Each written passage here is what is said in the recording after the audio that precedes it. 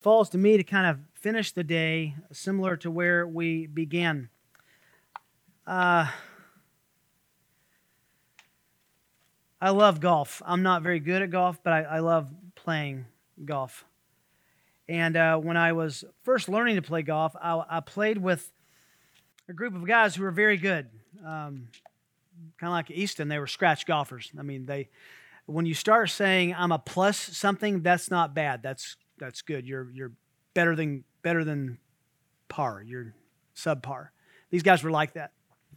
And I remember one particular day we played, and we're about on the 16th, 17th hole, and they had been watching me and helping me with little things and giving me tips the whole day. Now, I needed every one of the tips. But I remember this moment I'll never forget. It was one of the funniest moments I've ever had in my very limited athletic career.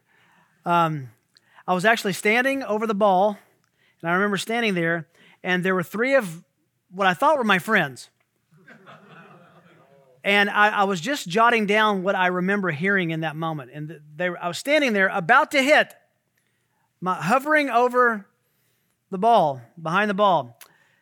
And one said, hey, back up a bit from the ball.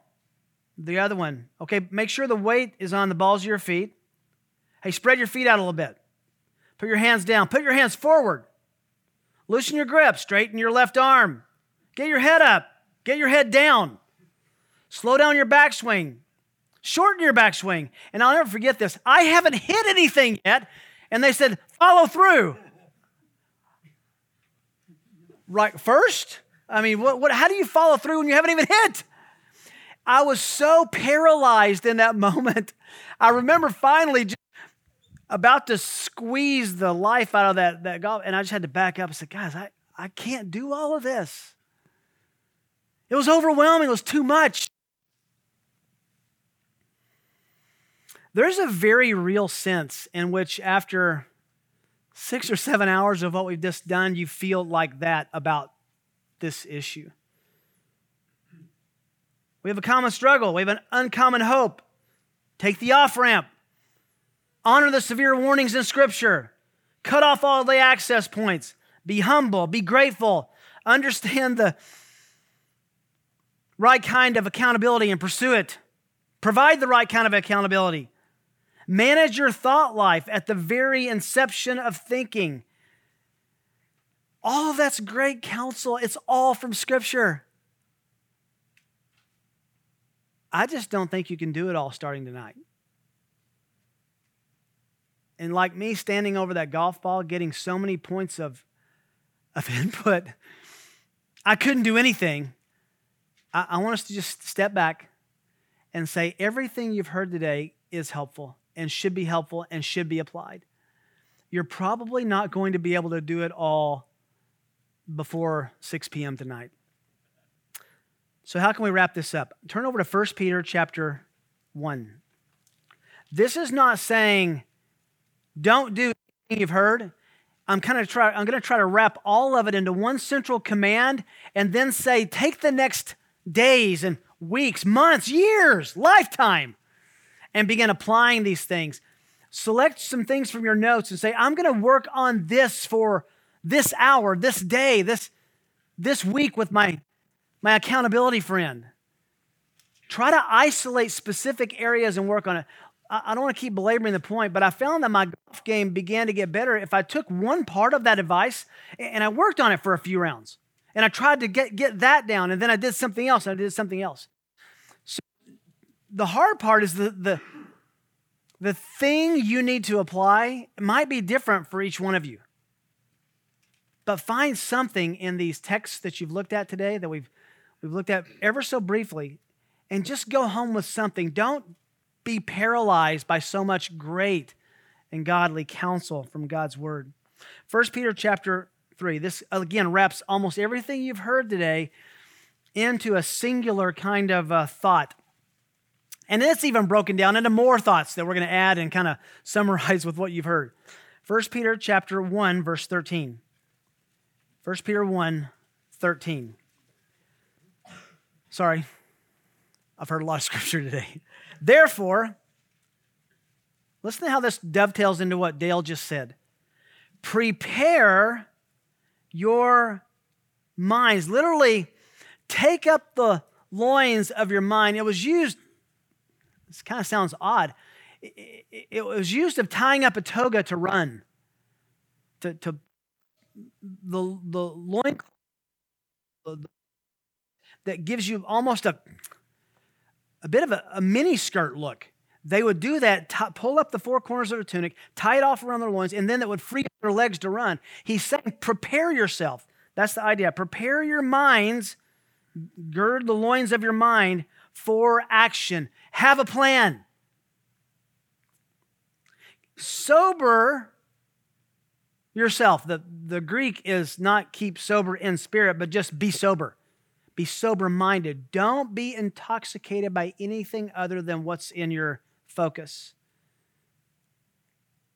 Further, he says, explaining the same concept, fix your hope completely on the grace to be brought to you at the revelation of Jesus Christ. Wow, what a difference life would be if we knew, if we thought, if we believed that Jesus were coming back in an hour.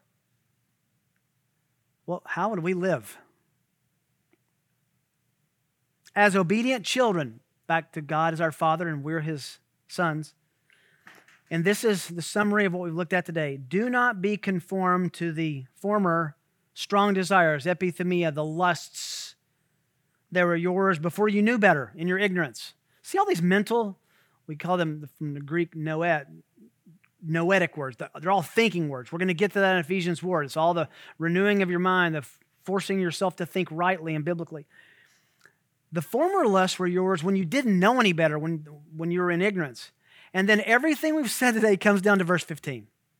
But, like the Holy One who called you, be holy yourselves in all your behavior, because it is written, you shall be holy, for I am holy. Man, I look at the list of my own notes, and I'm reading them right here, from 1 Corinthians 10. Apply the uncommon principles and hope and taking the off-ramp to the common struggle we all have. Listening to Myral's severe warnings from the Lord to deal with this radically. I mean, I hope you heard him. If you will not and cannot and refuse to deal with sexual sin, you are not going to heaven. That's what God said. That's not Myral, that's not me. You will not inherit the kingdom of heaven while pursuing and harboring sexual sin. Severe. Right after that, Dale taught us to find the access points. What a great insight. I love what John Owen says. Find what associates in your heart Satan has. Find the access points. What are you looking at? Who are you looking at? How are you thinking? How are you rolling around thoughts in your mind? Cut those access points off. Turn the spigot off. I thought Adam's insights were so good, to be humble and grateful. That's the antidote to wrong desire, to lust. Aaron was so helpful to tell us one of the most misunderstood things in the church, relationships in the church, is accountability. We can overbake it and underbake it, but we have to think about it in the biblical categories of what it means to be accountable and to hold someone accountable. And we just heard managing our thought life. That's kind of the summation of everything we've heard, right? How are you going to think? Are they captive to you, or are you captive to your passive thinking about things? I think all that comes down to be like the Holy One, be like God. So instead of thinking about all those things sitting over the ball, about to hit, instead of 15 or 20 great points of biblical counsel that you've gotten today, I think if we'll back up and start applying those things underneath the rubric, underneath the main category of, I want to be holy like God, like the Holy One.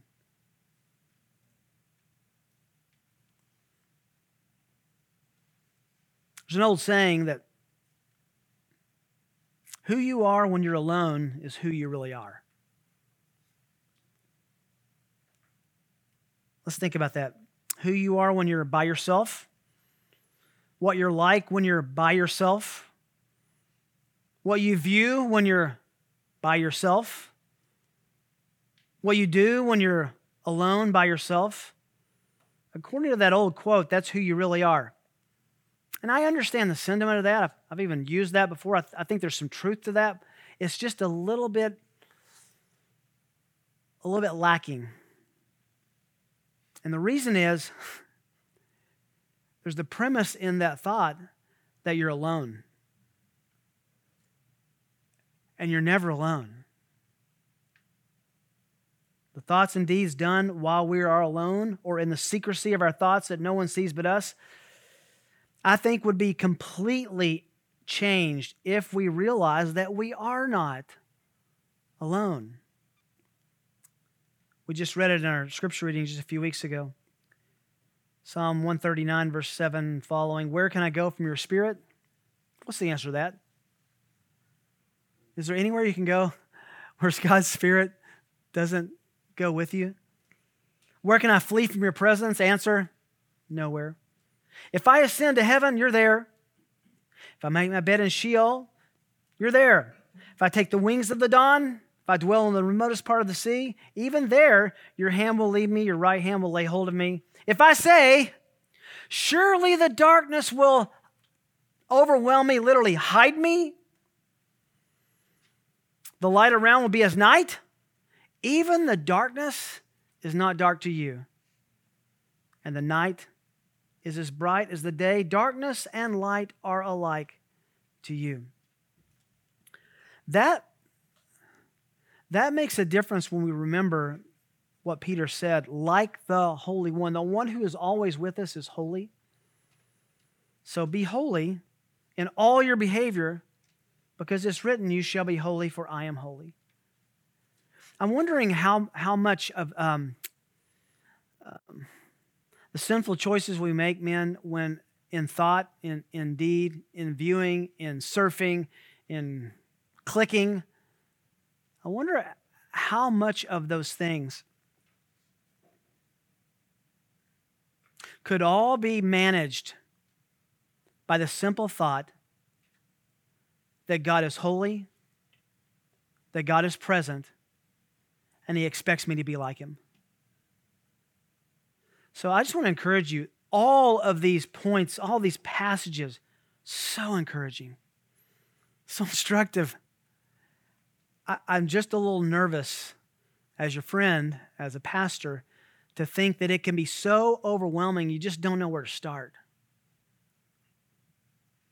Start at any point that the Lord has convicted you today. You've heard so many passages that can be penetrating to your heart. And if you're like me, there were a couple of things that were said today. I knew, without being ooey gooey, richy and chewy spiritual, I knew that the Lord had that for my heart directly.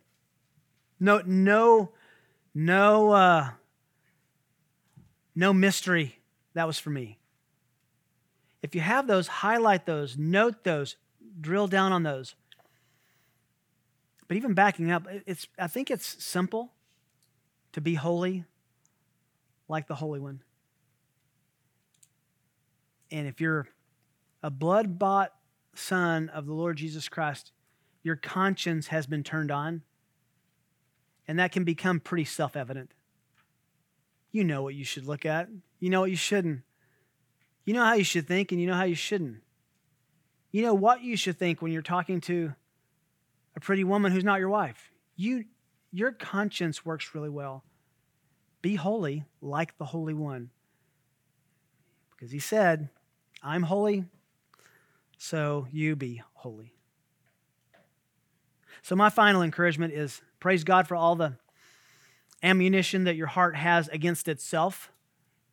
But don't let the ammunition be so heavy you don't carry it and use it. Find a bullet for your heart. Find a point of application. Work on it specifically. Don't try to do everything, but men, try to do something. Find something specific that you know the Lord would have you to do. There's, I guarantee you, my list is long, and I hope you can find yours too. Ultimately, it's being holy like the Lord is holy. And remembering these there. Boy, don't you think every one of our sins would be instantly cured by a very realistic understanding of God's omnipresence and omniscience? If we really believe that, what difference would that make?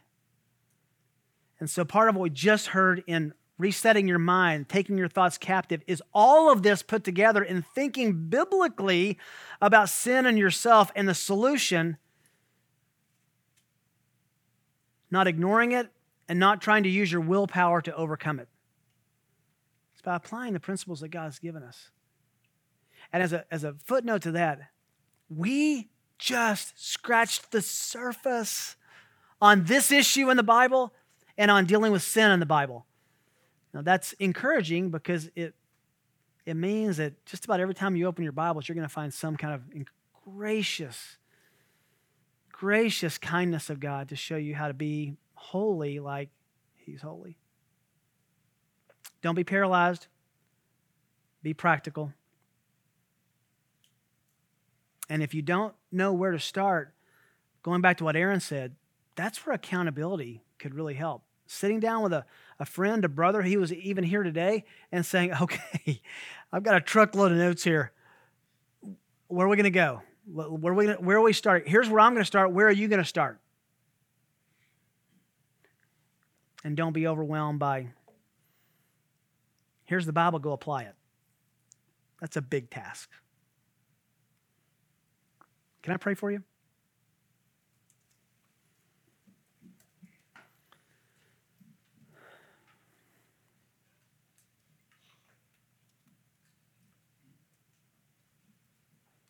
Simply saying to you, Father,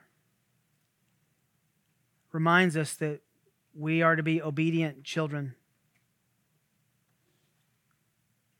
not conform to our former lusts that were ours in ignorance. And Lord, you have cured so much ignorance in our hearts today. Praise God that we know what we know, but we also fear you because we're accountable. The warnings that Myral outlined for us are real and ever present.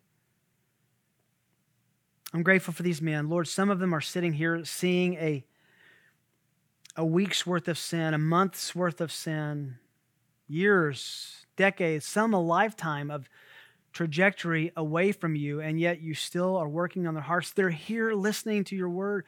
Please grant to them fresh grace, fresh repentance, a sense of forgiveness that will motivate them to be holy like you. Oh Lord, I pray for some young men who may yet have established patterns of sin that will need to be eradicated later. Protect them. Set their priorities from these early days as your priorities for their heart, for their good, for your glory, for their enjoyment, for the pleasure of their marriage and their marriage bed. I'm grateful for the sacrifice that these men made by giving you the whole of their Saturday. You've seen, you've heard all that we've heard. Please apply to our hearts the specific areas that you want to address so that we can be like you, holy, blameless, and above reproach. In Jesus' name, amen.